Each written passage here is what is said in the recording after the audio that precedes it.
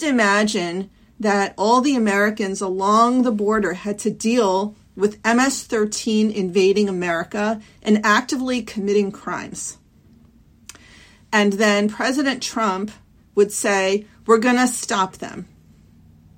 And we're going to do whatever is necessary. We are going to take every single one of them and neutralize them so that they cannot invade our country anymore. It's a war against MS-13. Would anybody say, oh, you're attacking Mexicans? America is a settler colony. Leave them alone. Of course not. Let's stop fighting and just get it done.